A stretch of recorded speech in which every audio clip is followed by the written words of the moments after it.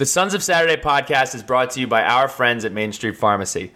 Located right on Main Street in Blacksburg, Virginia, Main Street Pharmacy is proudly owned by a Hokie family and has been a partner of this podcast since 2020. MSP offers free delivery, curbside pickup, and vaccinations as well. If you are a student or resident in the Blacksburg area, you can always trust that at Main Street Pharmacy you are not just a number, you are a neighbor.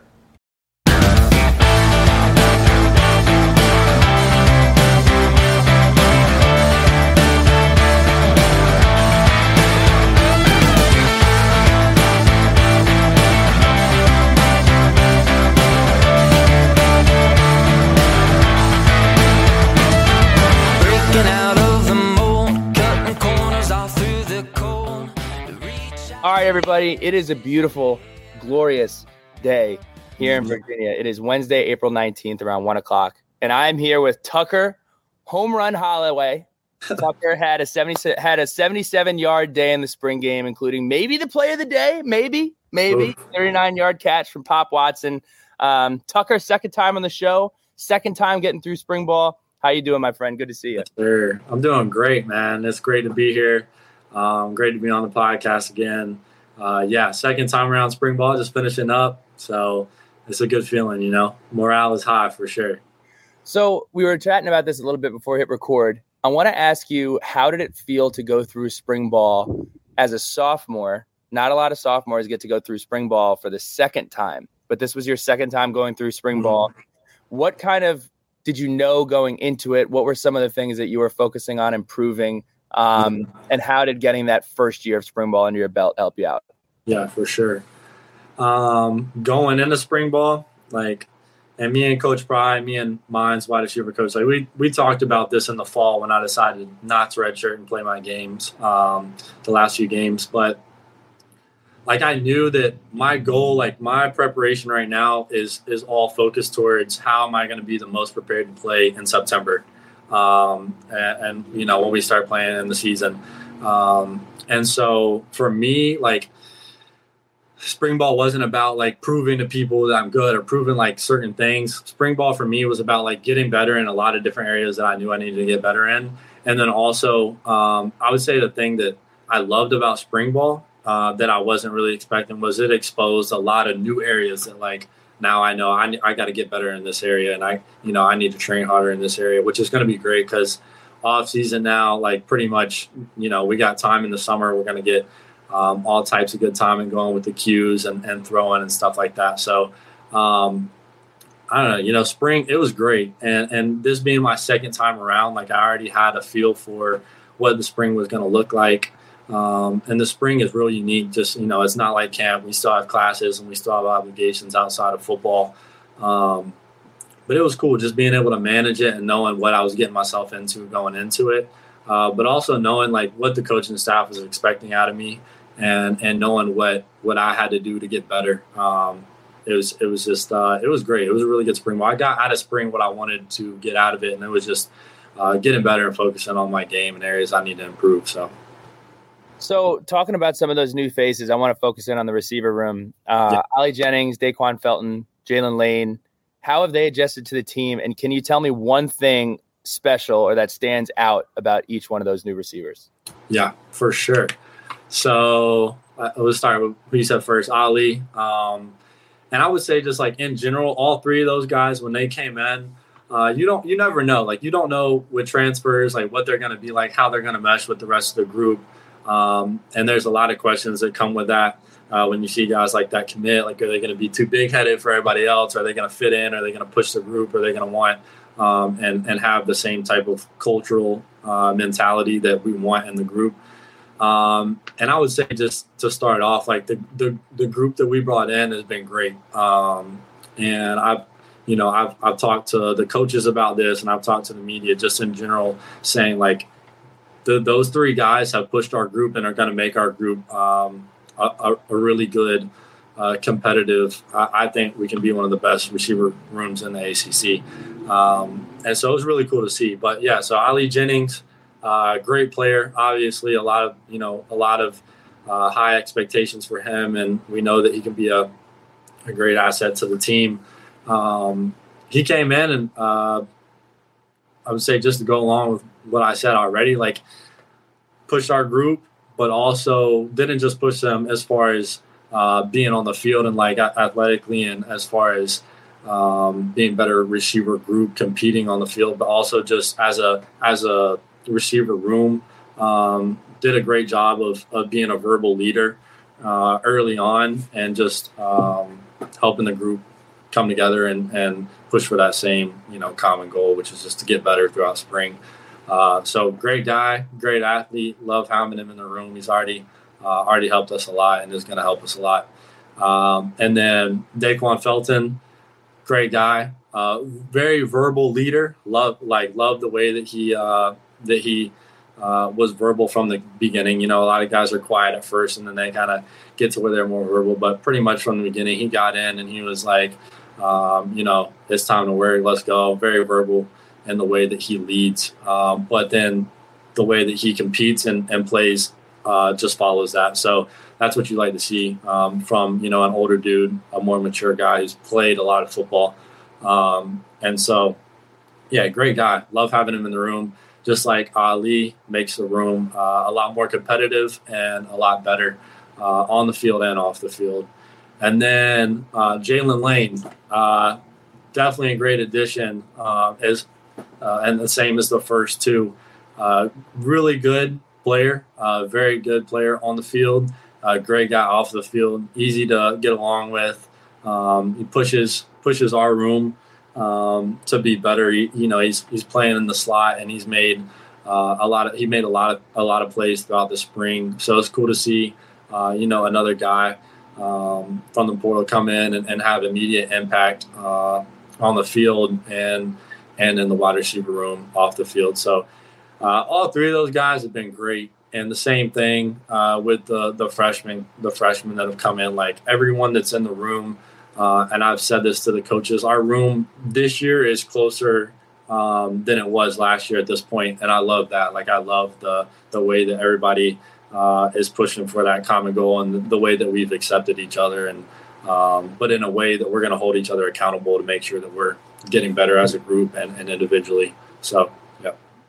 Opportunity to brag on one of your boys on the team, Steven Gosnell, won Most Improved Player. Can you talk a little bit about the spring that he had and the strides that he's made, and maybe a little "I told you so"? Because the last time you were on here, I told you, man. I told you. You did. Last time I was on the podcast, I said y'all got to watch out for Steven Gosnell. And I was mainly talking about this season, but obviously I think everyone got to see that in the spring, whether that was in practice or in the spring game. He got a lot better physically and just in the way he approached the game. His body and his physique changed a lot. He slimmed down. He worked on his speed a lot, got a lot faster. And you could see like the hard work pay off that he put in from when the season ended to when we came back and started winter training. Dude, that's one of the most like high football IQ receivers we have in the room. I love picking his brain. I love talking to him just because I know that I'm going to learn when I talk to him. He's one of my best friends in the room, best friends on the team. But the way he pushes the room and the way he's pushed the me and each one of the guys in the receiver room has been impressive this spring, especially. He's not as much of a verbal leader, but he leads by example, and those guys are vital to a team. But yeah, I mean, nothing but good things to say about Steven. He's just going to keep getting better. He's going to be he's going to play a big role in the receiver room and in the offensive pass game and run game during the season. So this is the kind of guy that you love to see kind of like rising to the top and coming to the best part of his game towards, the last 2 years of his career. So, most improved. He deserved it. I think everyone knew he was going to get it. And that's what you like to see out of a guy like that. Very consistent. Love him. So obviously the talk of the fan base for the entire spring following the spring game has been the quarterback battle between Grant Wells, Mr. Drones, and potentially Pop Watson. Certainly a competition that'll carry into the fall. I want to ask you, what do you believe makes each quarterback unique, and what did they improve upon most? So obviously the big two guys at the top right now, Grant Wells and Kyron Jones. The springs both of those guys had were super impressive, and I would say they're most definitely different. Obviously, Grant, starting quarterback last year, coming back, he knew the offense, he knew everything kind of going into spring, and Kyron transferring in, it was all new to him. So a little bit different for those two guys, but just start with Grant. I mean, Grant had a great spring, and everyone on the team knows that Grant can play. There's no doubt, and I don't think anyone in the offensive unit's mind or anyone on the team that Grant can manage the game well and that he can make plays. And he showed that throughout the spring. He did a great job, and it's what you like to see out of your returning starter. So I think obviously he's just going to continue to get better. Hopefully throughout the summer we'll increase our timing with all the quarterbacks, but definitely Grant. And then Kyron, definitely a different story, but had a great spring as well. I think he only got better throughout the spring, which is what you want to see out of a dude transferring in like that. He really did get a lot better.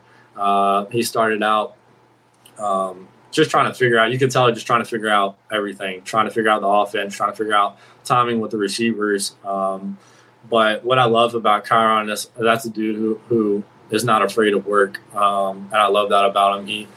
He's always willing to get into extra work, whether that's after practice or on an off day. So I think that's going to help him a lot throughout the summer and then going into camp. Specifically on those two, like that's going to be a battle in fall camp. That's going to be fun to watch. Like I think everybody here is excited about both of them and the potential that they both have. And I trust both of them. I think the coaching staff trust both of them and is starting to, trust Kyron more as he's learning the offense and learning just the progression of everything. But, yeah, those two are going to compete in camp, and it's going to be fun to watch. And I think whoever we put out there for coming first game, Old Dominion at home, we're going to have full confidence in them. I think the fan base should do the same. There's no reason they shouldn't. They're going to battle it out, and whoever wins that job is going to deserve it. They're not going to give it to someone who doesn't deserve it. So, I'm excited about that. It's going to be fun to watch. Both those guys are coming along really well. And then, Pop Watson, definitely a guy who, he's a flashy player. He makes plays that are very impressive for sure, just to watch, especially out of a freshman. I think his overall development is going to be critical for him getting on the field and playing. I think he's just going to keep getting better, and for a guy like that, it's all about development, and that's what we're really good at doing at Virginia Tech. And so. He's just going to get better, and he's just going to keep making plays.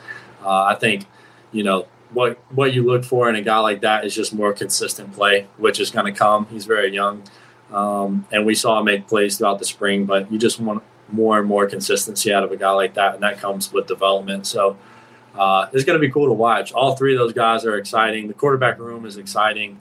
It's going to be fun to watch the competition that comes out of that room and every other room. So, yeah.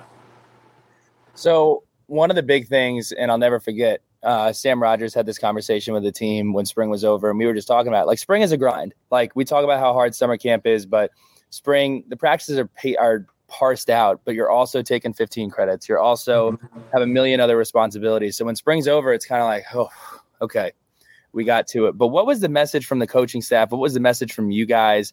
Because basically, you're not going to spend a ton of time with your coaches. You're going to be spending a lot of time with the strength coaches, and it's basically going to be on y'all to spend time with each other. So what are your goals before you put the pads back on? What is going to be your focus where you're not going to be spending time on the practice field with coaches, but it's got to be a lot of player-led stuff that's going to ultimately determine a big portion of what this team is going to be next year?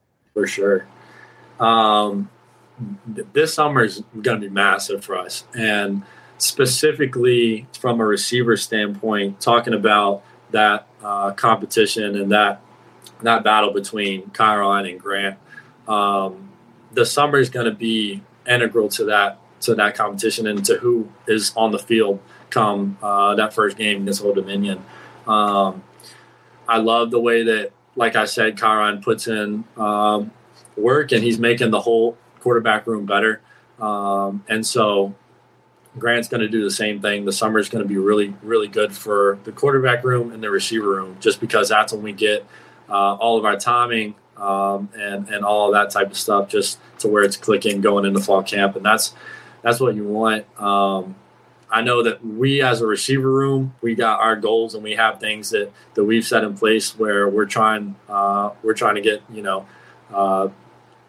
as improved going into camp as we possibly can, individually and collectively as a wide receiver room.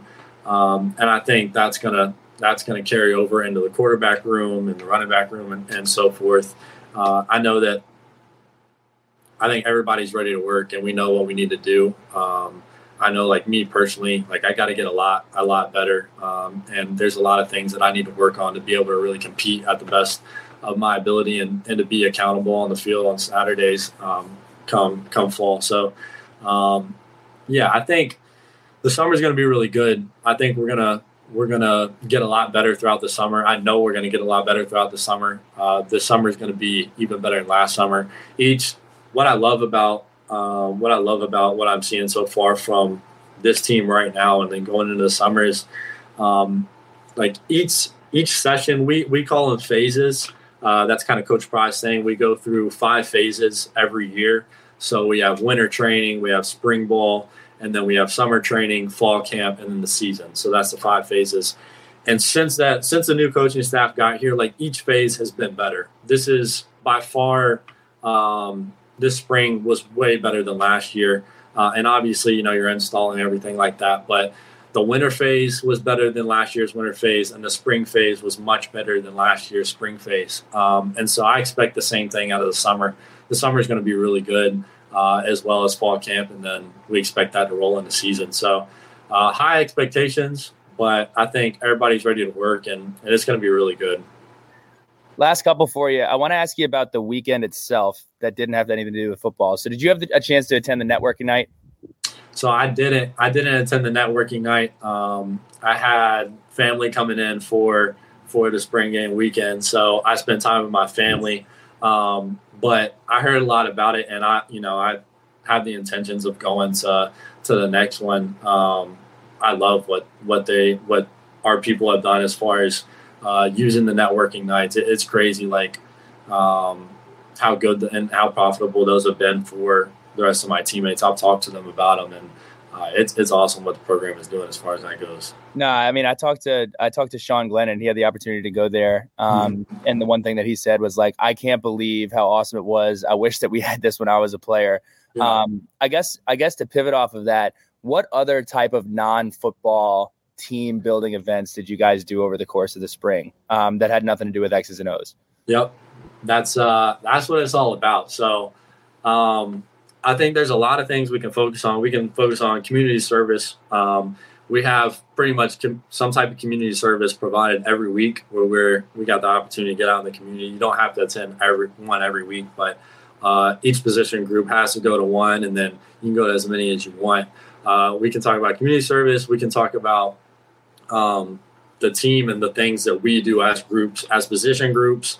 But what I want to talk about, like, specifically is we just started in the spring during spring ball, kind of mid spring ball. We started this thing called it's called like Hard Times, and there's nothing hard or tough about it. It's an acronym. I couldn't tell you exactly what it stands for because we just started it, still memorizing that stuff. But so what it is pretty much is as a position group, we usually go out, we eat once every like section or like I said, phase, like Coach Pry's phase.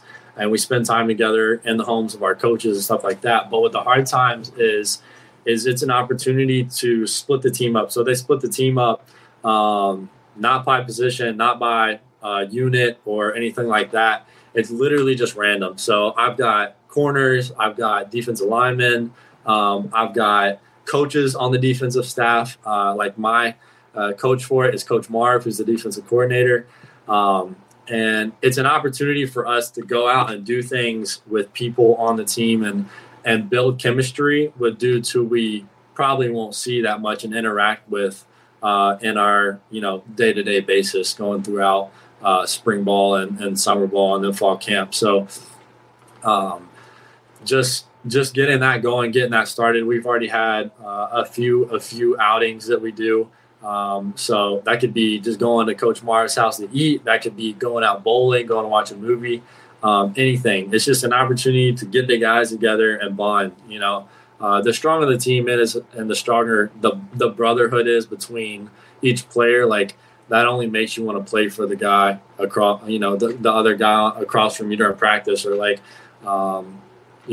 even harder and just be the best player you can because of the dudes and the bond that you have on your team. I think I've even talked to dudes who have graduated. They're gone, like talking. Isaiah Ford was here in the spring, and I spent a lot of time with him talking. I still talk to him like on a week-to-week basis. And one of the things, like each guy that comes in who was on a great Virginia Tech team, and they talk about what made it special. They always talk about the brotherhood. Like every time, you can always bank on them talking about the brotherhood. That's probably the first thing that they're going to mention.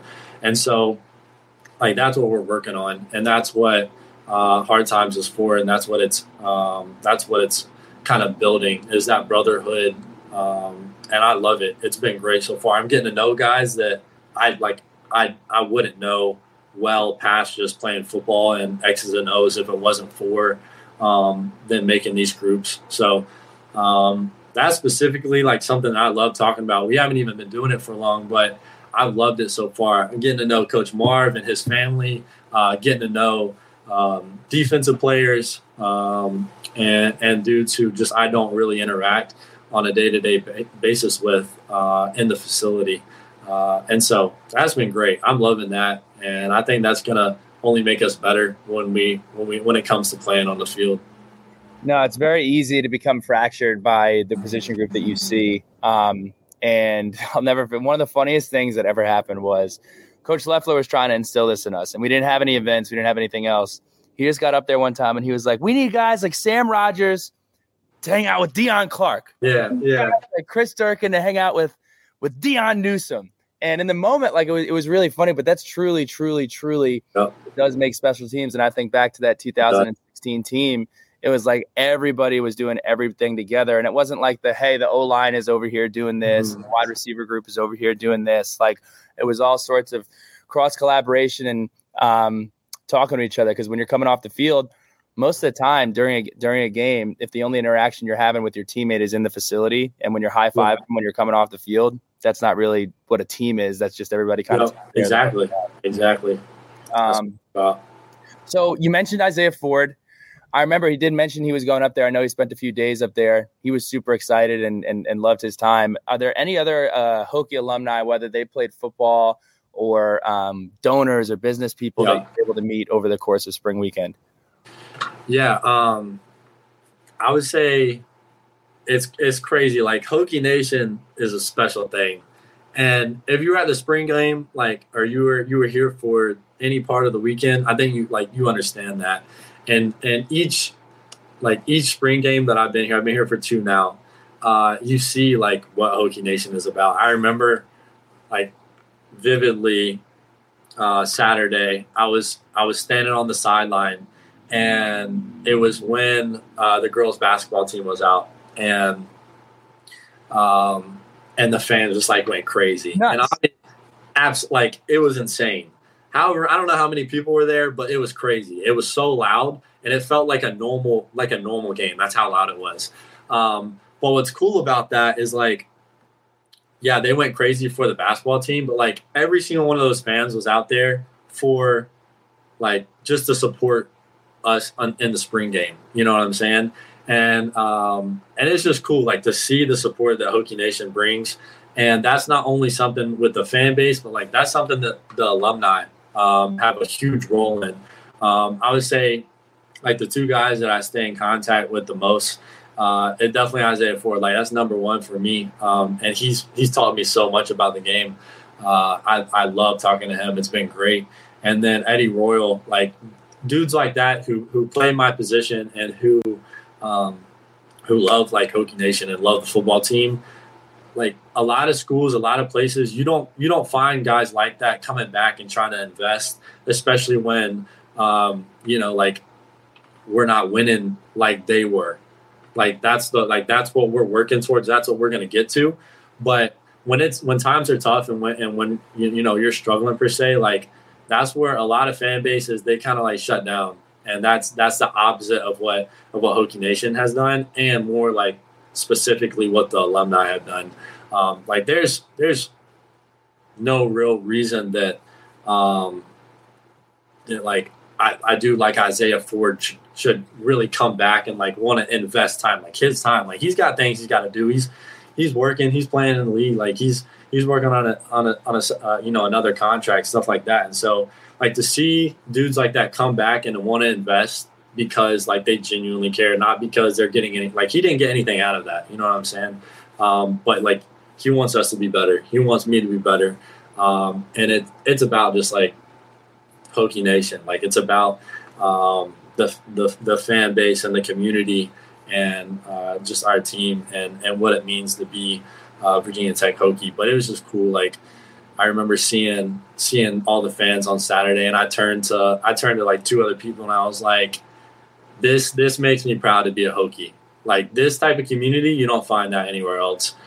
This makes me proud to be a Hokie. So it was just awesome to see. And it's everything that people talk about when they talk about Virginia Tech, and there's a lot of pride in that. So I take a lot of pride in being here. Absolutely. And everybody's behind you. We're really looking forward to it. I'm excited. I'm excited for you guys to get after it this summer. Cannot wait for this fall. Tucker, really appreciate your time, and enjoy the rest of your semester. And we're looking forward to seeing you on the field. Thank you. What's up, sons and daughters? And good morning. It is Sam Jesse, and I am here with a Virginia Tech sports icon, voice, one of the voices of the Hokies, and longtime friend, Evan Hughes. Evan, thank you for hopping on this morning, talking some Tech baseball. Sam, great to be with you. I love the longtime friend because that is very true. Been on mission trips together. We've known each other for like 10 years now, and it's great to be back with you. Thanks for having me back. Yeah, and that number keeps on rising. It is crazy. Back from playing volleyball against each other, Gayton Baptist in Short Pump, Virginia. Whole lot of fun. Well, Evan, we're going to talk Hokies baseball. Overall, positive things to talk about. So let's kind of wrap everything up right now. The Hokies are 21-13 overall in the season, 8-9 in the ACC. They are unranked nationally. A bit of a drop in the RPI due to last night's game, which we'll get into. They're currently sitting at number 42 in the RPI. They are 3-6 against the top 25. That includes UVA, Miami, and Boston College. 4-1 against numbers 26 through 50. Very good record there against Duke and Charlotte. 6-4 against 51 through 100. That includes Liberty, Georgia Tech, College of Charleston, and Pittsburgh. 4-1 against teams 101 through 200. That includes Bryant and VMI. And then 4-1 versus the rest. That includes UMass Lowell, East Tennessee State, and Radford. We'll talk about Radford here in a bit. But overall, Evan, you've seen every pitch. Obviously, it's your job. You're the radio voice of the Hokies baseball. Overall, this season, as we sit on April 19th, what are your thoughts on this Hokies team? Well, I think that the coaching staff's done a tremendous job of bringing in a lot of really good talent to replace one of the greatest rosters in the history of the program, right? Starting with the freshman class. Like this freshman class, I think, has a chance to be incredibly impactful, whether you look on the pitching side from Andrew Sentlinger to Tommy Sapansky to Griffin Stig, to a couple of freshman arms that stand out there, to Brody Done, Henry Cook, Garrett Michelle, Clay Grady, right? You've got a lot of freshmen that have played significant innings this year and done so at a high rate, right? Michelle's somebody who's hitting above 330. Done's kind of turned into the starting catcher. Clay Grady, I think, is really fun to watch, hitting above, I think, 305 on the year. And then I think the transfer portal additions, right? Chris Cannizzaro has fit right in on day one and just been a great fit both in the locker room and on the field. Even a David Bryant, somebody who's starting to find his stride, hitting 2 home runs on Sunday against Georgia Tech, had a nice day despite the loss at the plate against Radford. So to me, and then Anthony Arguelles, I don't want to forget about him either. Yep. I think that's a name we're not talking enough about, the job that he has done going from being a reliever at Miami, transitioning into a starting role. I think he has done really well as of late. So I think this team has a ton of talent on it, and they're starting to put it all together. Sam, one of my favorite things I tell people about college baseball, I learned a lot in year 1 last year about the sport. And in the middle of March last year, Oklahoma was 18-14 coming off of a series loss to New Orleans, and Ole Miss was the last team in the NCAA tournament, and that was your national championship game. When you peak and when you start to play your best baseball matters. Who is hot going in to May and early June? And I think this Hokie team, despite a tough loss to Radford, it was won 6 of their last 7 ACC games, are starting to peak and put it all together at a critical point in the season. Yeah, and we talk about the additions that they brought in for the freshmen and in the transfer portal. If you look, I think at least my worry was, okay, I know we're going to have DeMartini. I know we're going to have Hurley. I know we got some other guys coming up, but 1 through 9 in a lineup every day, are they going to be able to hit even remotely like they were last year? Because we knew, again, coming in, Hackenberg's good. Griffin Green is proven. We got some deep bullpen. But Virginia Tech is not going to hold teams to 2 or 3 runs a game. It's not the nature of college baseball, one, right, but it's not the nature of this roster. Virginia Tech is hitting well over 300, hitting 309 on the year. That's 4th in the ACC, tied with Louisville, for 4th in the ACC. 2 of the teams ahead of them, Virginia and Georgia Tech, they're 5-1 against on this season, and they just swept Georgia Tech. So when you're looking at how they kind of revamped this roster, it wasn't a rebuild by any means. It was a new influx of talent, get people in the culture, get people, you don't talk about playing the system as much in baseball, but get people playing with the same sort of energy, especially offensively, and you're going to see similar results. I don't think we can ever expect an offense like we saw last year, but seeing them produce, especially the young guys, is so impressive. I think Clay Grady has been incredible. Garrett Michelle has been consistent. Brody Done, I think, is physically one of the more promising players Virginia Tech has had in a very long time. I think he's gotten so much better defensively as a catcher. When he first couple games defensively as a catcher, you're like, oh, this guy's a career DH. Like, this is not going to go well. And then he started to do better and better and better. So great to see the influx of talent. I think you're seeing that team grow, and you're seeing that in the record. Let's go ahead and look at the games that have happened since our last podcast. The Hokies had a 2-game series at the Duke Blue Devils, and a bit unfortunate for the Hokies. There was a lot of rain here in the Raleigh-Durham area that weekend. Hokies' first game played a doubleheader on Saturday, I believe it was. A 1-3 loss. A 3-run second for Duke. Hokies struggled, only had 2 hits, could only muster 4 walks, struck out 13 times. That's this Duke series. I think when we look back, it's not going to be Tech didn't play well. It's going to be missed opportunity, because I think this is a series that Tech could have won. In that first game, you don't want to say the word sleepwalking, but there was a little bit lackadaisical from the Hokies. I think it looked like a rescheduled doubleheader game, similar to what we saw against Boston College earlier in the season. Well, I mean, Sam, listen, that was a tough week in terms of there was no midweek, and you're sitting in a hotel Friday night. They did get a chance to go hit BP, go to the cages on Friday night and Saturday, but that was a long weekend of just sitting and waiting And listen, it's not an excuse, but when you haven't played a game in a week in college baseball, Sunday to Sunday, because that's when that doubleheader was on Easter Sunday, I think it took the offense a game to get it going, because the pitching was outstanding, and Griffin went 5-2, almost went 6 innings, 100 pitches in the start, and then Weicker finished things up, used 2 pitchers. It just, again, and Coach talked about it, like, there are some sports where rest is a good thing, right? Like if you gave Coach Brooks a week off in February, it would be a really good thing for women's basketball or even men's basketball. Baseball, it's not a great thing necessarily. The midweek games serve such a purpose of getting guys reps, of seeing live pitching.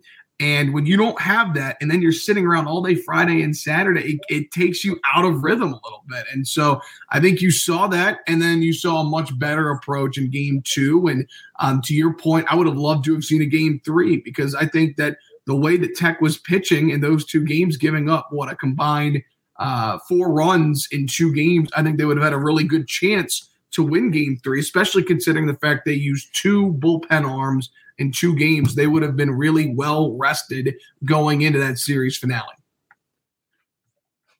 Yeah, let's talk about that second game. It was a 5-2 win for the Hokies. Offense played a bit better, not maybe where we wanted them to play, but played a little bit better. Definitely Carson DiMartini was a huge catalyst in that game. He went 2 for 4, had 2 ribbies, and crossed the plate twice. Drew Hackenberg, like you said, this was the Drew Hackenberg game. 8 innings pitched, 2 hits, 0 earned runs, 11 Ks to only 2 walks through 114 pitches. I think, considering that Duke is a bubble fringe tournament team, maybe the best performance we've seen from Drew Hackenberg as a Hokie. That was a very dominant 8 innings of work. It was. I mean, I think that he went 8 innings against Miami last year when they were number 2, and I put that start right up there with that one at home. To me, Duke is a tournament team. They just took 2 of 3 from a top 15 team at Boston College on the road this weekend. I really like Duke, and I think they've got really good bats, and I thought Drew was spectacular. Well, first of all, was commanding all of his pitches, getting a ton of swing and miss on his slider, which is his go-to swing and miss pitch. Like you said, only 2 walks, and really just stifled that Duke offense that, I'm sure was feeling pretty good with the 3-1 win and a chance to sweep at home and get a doubleheader. But that was great to see. And I think for Drew, after a tough outing against Virginia, for him to bounce back, and have to wait, right? Typically used to throw it on Saturday, and for Griffin used to throw it on Friday, right? Having to play that Sunday game. He was outstanding. And as we foreshadow here for a second, the good thing was he was able to build on that and keep that momentum going into Georgia Tech. Yeah, and I think if you were to put a bow on the Duke series, it would be it felt very survive and advance for the Hokies, right? You're in a position now where you need to be winning series, and you had the rain. You're going up against a tough team. I think that's a tough environment. That's a similar baseball environment to like what Boston College is for basketball, where it's a smaller stadium surrounding the field. There's not a lot of noise. There's not a lot of hype around it. And you kind of have to create your own energy, which is something Virginia Tech is very good at doing as a team. But with the rain out, with the weather, that's a tough place to split 2 games. Like we were looking at an 0-2 loss that weekend and being in a huge hole when it comes to the tournament resume. But getting a win there against a team that's now top 30 in the RPI, that's a really good weekend. And I think, if you were to ask Coach Sheff, is that a win or a loss weekend? He'd say it's a win. And so survive and advance sometimes in this sport. We'll move on to the midweek against Liberty. And this is partially my fault, because on the last show I was talking about how Virginia Tech was crushing midweeks. They were doing their job. Other programs in college baseball weren't. And the Hokies have gone 0-2 in midweeks since then. 7-3 loss to Liberty. Hokies struggled offensively a bit. Umberger had an opener role, and couldn't get the ball rolling really for the pitching staff. It was a tough one to draw. It's a tough game to drop, but it's not a killer by any means. First off, I'll say this. If you are new to the sport of college baseball, or if you're thinking about it like college basketball, these midweek games aren't considered too much when it comes to the tournament. And here's why. One, it's just one baseball game. It's a round bat and a round ball. Anything can happen. Number two, coaches, especially at the bigger programs, are using this game as a let's throw freshman pitchers. Let's mix around our lineup. Let's play guys at maybe different positions. You don't have that many scholarships in college baseball. You can't have too deep at every position. So you have to move guys around. Sometimes you're throwing pitchers that are on partial scholarship. Sometimes you're sitting your 2-3 best fielders to prevent injury. So the committee does a good job of kind of pushing these to the side, contextualizing them a bit. If you lose too many of them, it's a problem. If you win all of them, it's a good thing. Dropping one or two here and there it's part of the sport. Last night, LSU, number one team in the country, they lost their midweek to Louisiana Lafayette, I believe. Tennessee lost theirs to Tennessee Tech. Vanderbilt lost to Indiana State. So these things happen. And for the Hokies, you got to just brush it off and move on, right? You don't really have another option. Well, yeah, listen, the loss to Liberty, I mean, that's a team that's made a regional each of the last 2 years, the preseason favorites and the A-Sun, off to a little bit of a slow start. But listen, their pitching staff's terrific. And I think it's well documented. Everybody knows the facilities they have at Liberty and the coaching staff they have, right? That is like, as Coach Sheff told me before that game, that is like playing an ACC school in the midweek. I mean, they had arms throwing 93 to 95, and that is sometimes better than what you get in ACC series. So to me, Liberty, those two midweeks are really good tests in that you can have on your resume. And like that, yeah, that's a team that went down to the Gainesville Regional last year, ended up losing to Oklahoma, ironically, before they came to Blacksburg. So, you know, the way that Scott Jackson runs his program, you know, I know Coach Sheff really has a ton of respect for him. They play each other in the fall. They enjoy playing each other 2 games in the spring season. So, yeah, and that one, my big takeaway from that game was that the pitching continued to excel. Outside of a 4-run 7th inning in that Liberty game, and yes, Umberger got off to a little bit of a tough start in the opener role, but, you know, to me, it was about the pitching and that they threw 5 scoreless frames and that Sentlinger looked really good going 2 innings out of the back. Kieran Higgins retired all 7 batters that he faced. And, you know, the offense just, again, struggled to get timely hits. And, you know, they fell a midweek game to Liberty. Would you love to have that one? Yes. Is that a quality team that I think can still get hot, turn it around, and win what is a wildly competitive A-Sun conference with Florida Gulf Coast having been in the top 25, Southern Miss. There's another team, Kennesaw State, who won the A-Sun 2-bid league last year, I believe, if I'm not mistaken. So just one of those days where you got good pitching, you had one bad inning, and the offense just struggled to get it going there at home. Well, let's talk about a series where the offense didn't struggle to get it going. The Hokies hosted Georgia Tech on spring game weekend, and it was a 3-0 sweep, a massive 3-0 sweep. The Hokies needed that sweep. They got it. So the first game was, again, the poor Hokies, man. It seems like it rains on these guys all the time. It was a 10-7 win. I don't think the game was ever that close. The Hokies kind of dominated, but there was 3 rain delays in this game. 2 other delays, and one of the scariest things I've ever seen in a sporting event. Oh, yeah. Carson Jones fouled a ball off our home plate umpire, Dave Susi, and he fell right on his back. And very, very, very, very, very scary scene. And that was just after coming out of the first weather delay. So it took 5.5 hours to get the game in. They moved it up. And to your point on the weather, I want to point this out, that in 3 ACC series this year, of the 6 they've played, Tech's had to play a doubleheader. It is hard to win 2 games in a doubleheader, and I don't care who you are. It's hard to win 2 straight in a doubleheader. So while Tech didn't have to do that this weekend, to me, that is something that will get forgotten about in this weekend series is the fact that Anthony Arguelles came out of a weather delay in which he hadn't pitched in over 60 minutes and looked good. That Tech was, I mean, listen, that's a game, especially when they hit a 3-run homer, Georgia Tech, not to get out of ourselves, Sam. And they made it an 8-6 game, I believe. And Tech, to your point, it had not been close all day. But just right at the end, it's like, man, here comes Georgia Tech, and then they're able to hold them off and hang on to win. But anyways, that was a wild. I remember just sitting there, just broadcasting, like, this is one of the craziest days I've ever had at the park. You always see something new every time you go to a ballpark, right? I think that's a really big win. Kind of the Hokies beat the weather in that game. Offense got back to like producing, right? Not just getting guys on base, but producing.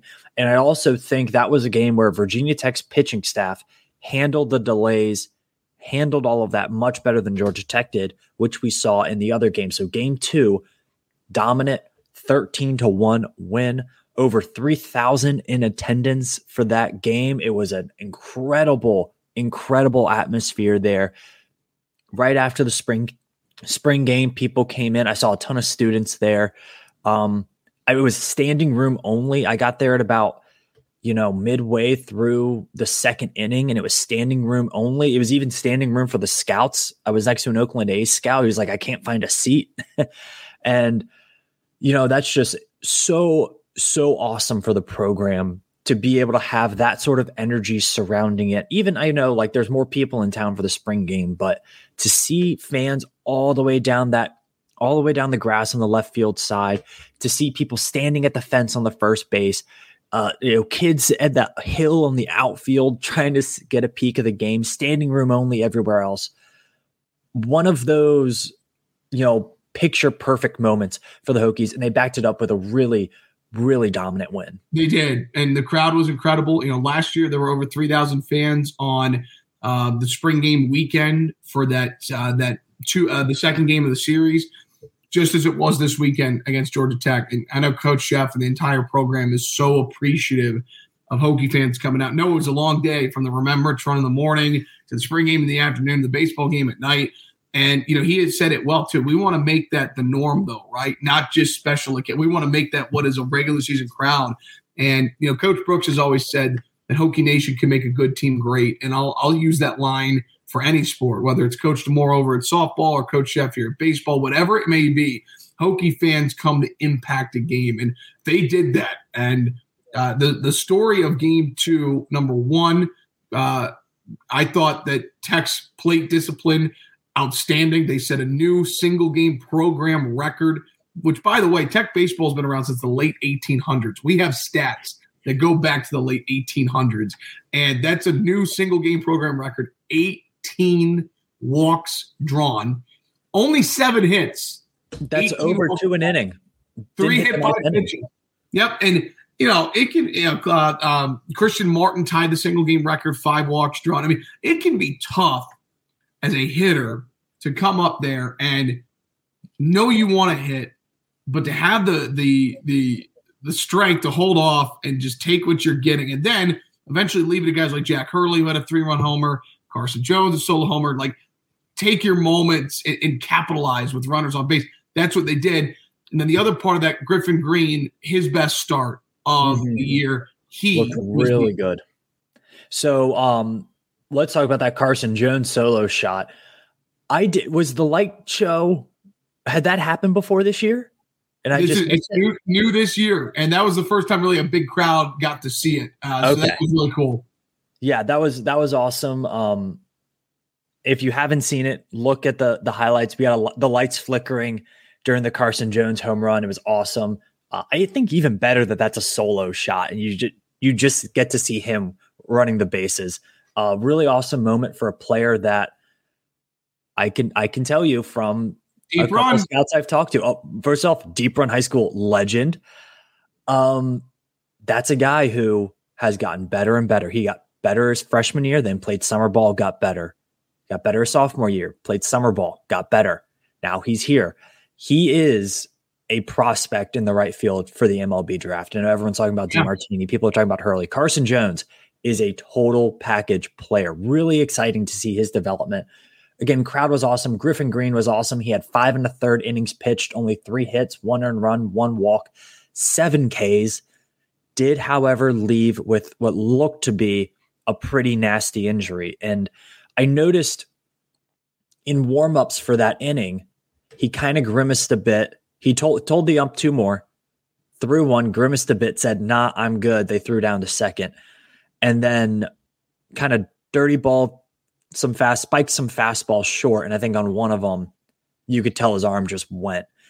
I'm not going to ask you to break any injury news, Evan, but it looked to be, hey, we need to do some tests. We need to see what's going on there. Well, I don't have anything, first off. I don't want to speculate on anything. No. All I want to say is this, though. To me, Griffin Green does not get enough credit, I think, on how really good he is, right? And listen, he's a ground ball pitcher. He's going to let his defense make plays behind him. He doesn't have a high volume of strikeouts. But I think one thing that the fans sometimes miss about Griffin is he is a stud in the locker room. And guys love pitching behind Griffin Green and backing him up. He is one of the best personalities I've ever been around in baseball. 5 different teams that I've worked with over 5 years. He is a special kid. And as Coach Chef told me on Sunday, you don't get to coach many kids like Griffin Green out there. He was telling me one day when his baseball days are over, he could be the governor of Massachusetts. He is that special. And seeing him leave with an injury, just you never want to see that for anybody. But it stinks because he was starting. And again, I hope that he's able to come back because again, I don't know anything. I really don't. But yeah, I really hope he's going to be okay because and he is just to me, he's a huge part of this team. He was a huge part of last year, all ACC third team. And the job that he does in that weekend, that Friday opening role, he just kind of sets the tone and then turns it over to Hackenberg, who really enjoys being in a role where it's either you win a series or you're tying it with him on the – it's been a great thing. And so I just wanted to give him some credit because to me, Griffin grinds when he's on the mound. He might walk a couple guys. He might put some runners on, but nobody battles through runners on base and works through tough spots better than Griffin. I think the world of him, and I just think that Hokie fans should be so understand how lucky they are to have somebody like him in the program. And anyways, just it was one of his best starts of his career. He was dealing. He was absolutely shoving, and he was doing it in a way, like you said, he is a ground ball pitcher. He was doing it, but he was getting strikeouts. He had movement on his pitches. I think he was a bit more in that mid-90s range than the low 90s range a bit there. So he was really feeling the velo as well. Really good stuff from him. We hope he can come back this year. We'll keep you updated. Game 3, I think, like you said, though, he's good at just kind of grinding through innings. That's what we saw from Drew Hackenberg in Game 3, a 9-2 win. Drew Hackenberg pitched well. And I think in some of Drew's tougher outings this year, he's kind of fallen apart early in games and then pushed his way through towards the end. And in this game, playing against the ACC leaders in batting average in Georgia Tech, they're hitting about 327 this year. Right. Drew Hackenberg's like, all right, I'll give you one single, but I'm going to get everybody else out. I'm yeah, give and don't break. Yes. And defense behind him was phenomenal. I thought he pitched really well in what seemed to be kind of a tough strike zone that day as well. And look, that's a heck of a way to close a series. Consistent offensively for the Hokies throughout that game. Jack Hurley hit another home run. It's now at that time it was 11 of 13. 11 home runs in 13 games. Back-to-back homers by Garrett Michelle and Brody Donay, which was an awesome moment. And then David Bryant, two run home runs, almost carbon copies of each other. I think they landed within 4 feet of each other. So just an awesome day for the Hokies to close out that series. Give me some thoughts on that series overall. Yeah, overall, huge, right? Tech had not won a series against Georgia Tech since 2010. That has been a team that has been tough to beat. I mean, last year, you get walked off on twice in Atlanta and swept to open AC play before rattling off 9 straight ACC series wins. Danny Hall's the active wins leader amongst Division I coaches. I mean, they're kind of a staple in the ACC, right? Mark Teixeira, Kevin Parada last year, the 11th overall pick to them. I mean, it's a really good program. And they've got some injuries to their pitching staff, and that showed this weekend. But it's a really good ball club. And it is hard. I don't care who you play in the ACC. A league that might get 9 or 10 teams in the tournament, that is a really good ball club at Georgia Tech. Their offense is outstanding. So for me, the fact the pitching staff gave up 3 runs over the final 18 innings, Brady Kirtner went Friday and Sunday, came into, I think, the toughest spot any Tech pitcher has been thrown into this past Friday when he came in with bases loaded and no outs, a 2-0 count already on the leadoff hitter, Christian Campbell, who's hitting over 450 for Georgia Tech, and 1 run scored unearned on a ground ball that DeMartini, I think, would love to have back at third. Then Kirtner coming back on Sunday. I mean, he's leading the team in appearances. I'm getting ready to interview for my podcast later. Brady Kirtner's a stud. I mean, to put it point blank, dude's a stud. Yes, and he has been such a needed stud in the bullpen. You need, like, Tech has depth. They don't really have star power. He's the guy who you can kind of bring in to, save the day sometimes, right? I thought it was a phenomenal series. I thought it got the fans back into this season. I thought it re-energized this program. I think we saw that's the most complete weekend of baseball the Hokies have played this season. And considering that you're playing what was a team hitting, that's still leading the ACC in hitting, and you hold them to 10 runs on the weekend, that's a really good job by this pitching staff and a great job by this defense. And I think it's one of those series that not only does it get the vibes good in the locker room, but it puts Virginia Tech in a better position when it comes to the NCAA tournament. Like John Rothstein says for basketball, they're in position to be in position now. So a lot of baseball left, a lot of big opportunities left, but this was definitely one of those series that can start a bit more of a run for the Hokies.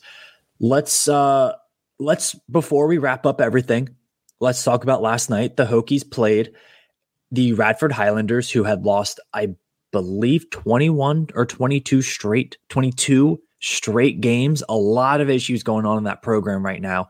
They traveled 20 minutes south to play Radford. Yikes. Just a gross yikes game. I'll take it. Obviously, not the result you want. First of all, credit to Radford, right? That of course. Team has gone through a lot this year, and I think you have to credit them. This is a game that they get up for every year. Get Virginia Tech at home. It's one of the marquee home games. Hadn't won a game in over a month, and they hit the ball hard, and they played and I don't want to take anything away from Radford here. They earned that win. I mean, they put up the most runs against Virginia Tech in a single game in a series that started in 89, and there have been 68 games. I mean, they put the ball and they pitched really well down the stretch, right? I think for Tech, it was just such an to put it bluntly, I think there are just some days where it's just not your day, and it was not Tech's day yesterday at the Park. And this is a team that came in with the number 1 fielding percentage in America yesterday, right? I think they had 6 errors as a team going into yesterday. Their defense has been superb. And I've talked to Coach about that multiple times over the last couple of weeks, how he feels that the defense has kept Tech in games because of how they backed up the pitching staff. And yesterday, 7 errors in 5 innings is just incredible. And it's to me, it's super uncharacteristic of what is a really talented defense. And that's the thing, baseball. Sam, I go back to something you said earlier. Like, it's a bat and a ball. Anything can happen. And just, it was a weird day at the Park yesterday for Tech. I mean, they put up, 6 runs in the first 3 innings. The offense was going, but Radford had that 7-run third. And you credit Radford. I mean, they threw some of their best arms to Tech. And The Hokies just couldn't get anything on the scoreboard down the stretch. So I don't really have much more than just it. It just was one of those days. But here's the good news, right? It is a non-conference midweek game. Mm-hmm. Does the RPI come down a little bit? Sure. Are there going to be a lot of opportunities here down the stretch to elevate that RPI back in the top 30? Yes. You've got North Carolina. You go on the road to one of the best team in the country right now, Wake Forest. You've got plenty of opportunities. You still have won 6 of your last 7 in conference play. So to me, is it a bummer? Yes. Is it the end of the world? No. You've got so much baseball in front of you. And to me, this is just one game. And the wonderful thing about this tremendous sport that we love so much, they get to do it again in 48 hours and put it behind them. Yeah, and I think that's all you got to do, right, is you got to flush it down the toilet. You move on. It's a weird game. Virginia Tech still leads the ACC in fielding percentage. They're still – I haven't checked the national stats, but I'm going to guess they're still up there in the top 2 or 3 in the country in fielding percentage. You're going to move on, right? You're going to learn from it, and you're going to move on because Hokies have a big series coming up this weekend. Let's wrap up the last couple weeks of ACC action with 3 things that we loved. Real quick, I'll go awesome home sweep of the Yellow Jackets. Love that. The crowd was amazing. First time in program history, you sweep the Yellow Jackets. Number 2, starters went deep into games. That was huge. Huge that the starters could go. They could get some outs, eat up some innings, help the momentum of the team a bit. And third, their survive and advance series against Duke. Go 1-1, survive the weather delay, pitch really well. Best we've seen from Hackenberg this year. Love that. And Hokies won that game in a way that they don't win a lot of games, with really good pitching and not a ton of offense. Something that needs to improve. Third straight podcast, I'll say it. Strikeout rate. A little bit high for the Hokies. Currently sitting at about 25% on the season. I think it's the one hindrance of this team right now is striking out, especially with runners in scoring position. I think a lot of that has to do with how many young bats there are on this lineup.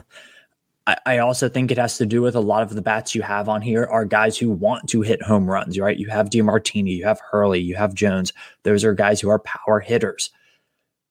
It needs to go down. I think if the Hokies are going to do anything in the NCAA tournament or ACC tournament, it's going to be because they really limit those strikeouts and get those down. Getting those down, I think you'll see the wins come up. And player of the week, whatever, just player of the season right now. I mean, I don't know if Barry Bonds ever did 11 home runs in 14 games. I tried to look it up. We're getting to like historic with Jack Hurley, right? Like if he hits 1, let's say he hits 2 in the next 3, we're getting to like historic numbers for him. Yeah. Listen, Coach said it best on Sunday when I asked him about Jack. Nothing he does surprises anybody, right? Like that dude does so much for a team, from energy to like he can flip momentum and one swing of a bat and get a crowd behind him. He's a great guy. I mean, there's just so many great things about Jack right now. So I'll agree with that. Can I add 3 things I like? Can I throw that in there real quick? Of course. Number 1, Carson Jones over the last 3 weeks in the leadoff spot in this lineup has been outstanding. He had a .685 on base percentage over his last 19 at-bats going into the Georgia Tech series, and I'm sure it is higher after that past weekend. Tech has used David Bryant. They've tried Christian Martin. They've tried a couple of different players in that leadoff spot, and Carson, somebody who's never led off before in his career, is doing I'm talking travel, high school, wherever, is doing a great job in the leadoff spot. Number 2, Christian Martin, 4 hits last night against Radford, had 5 walks drawn on Saturday against Georgia Tech. Listen, he might not put up the flashy numbers, but he has taken a huge step forward in year 2. I've been really impressed with his offense and his defense. And then number 3, I didn't get this far ahead. Those were 2 that I really wanted to get out there quickly. I'll just go the fact that, I think Anthony Arguelles is really starting to come to his own. I don't know, if he's going to be able to go 6-7 innings every start, but listen, if he can go out there and give you 4.5, 5 solid innings in a start, turn it over to a guy like Weicker that could go multiple innings, or Kurtner, he's doing his job, and he looks really good. He's been a great fit. Really impressed with what I've seen from Arguelles as of late. Well, Evan, you admitted to me hadn't done your Florida State homework quite yet. I'm sure you will, and you'll know that program forwards and backwards by the time you travel down to Tallahassee. Florida State, a historic program, one of the best in the country. Tough year for the Seminoles. Yeah. They're sitting at 13-22, 4-14 in the ACC. However, number 73 in the RPI is a bit higher than I thought it would be, but that's what D1 baseball has. I think similar to the Georgia Tech series, although they're having a bit of a down year, an opportunity for the Hokies to get some wins on the road and get it against a historically good program would always be nice. Listen, that's a tough place to win. Dick Hauser Stadium down there. That is a fan base that loves its baseball and might be the storied program in all of college baseball when you look back over 40 and 50 years. So I'm looking forward to it. I mean, Link Jarrett, obviously one of the elite coaches, did wonders at Notre Dame, an alum coming back to his alma mater. So I'm really looking forward to going down there. And listen, I think you're going to see a very, very fired up Tech squad to try and put what happened behind them on Tuesday in Radford. Because, again, as I said, even despite that loss, listen, this team is playing some of its best baseball of the season right now. You've got everything in front. And if you can come out of there with a series win, Sam, you got North Carolina next weekend and Blacksburg and all of us. If you take 2 of 3 this weekend, too, it at least gets you back to 500 in ACC play. You sweep, you're above 500. And if you can stay above 500 in the ACC, good things are going to happen to you. So looking forward to it. Yep, I cannot wait. It'll be an exciting game to watch. Safe travels, as always, Evan, and best of luck. I know you are a very, very busy guy there in Blacksburg. So thank you. Yeah, thank you for having me, my friend. Appreciate you. Hopefully we can have you on again before the season ends. And let's see how this weekend goes. Would love some wins. Me too. Go Hokies. Thanks, Sam. Go Hokies.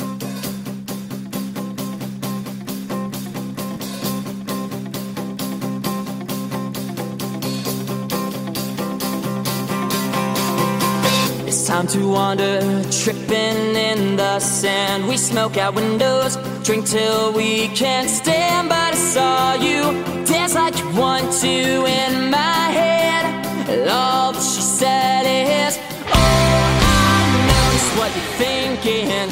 Please don't go, just let it sink in. Trash your friend's place, wake up the next day and do it again. And all that she said is, and all that she said is enough to reach out to you.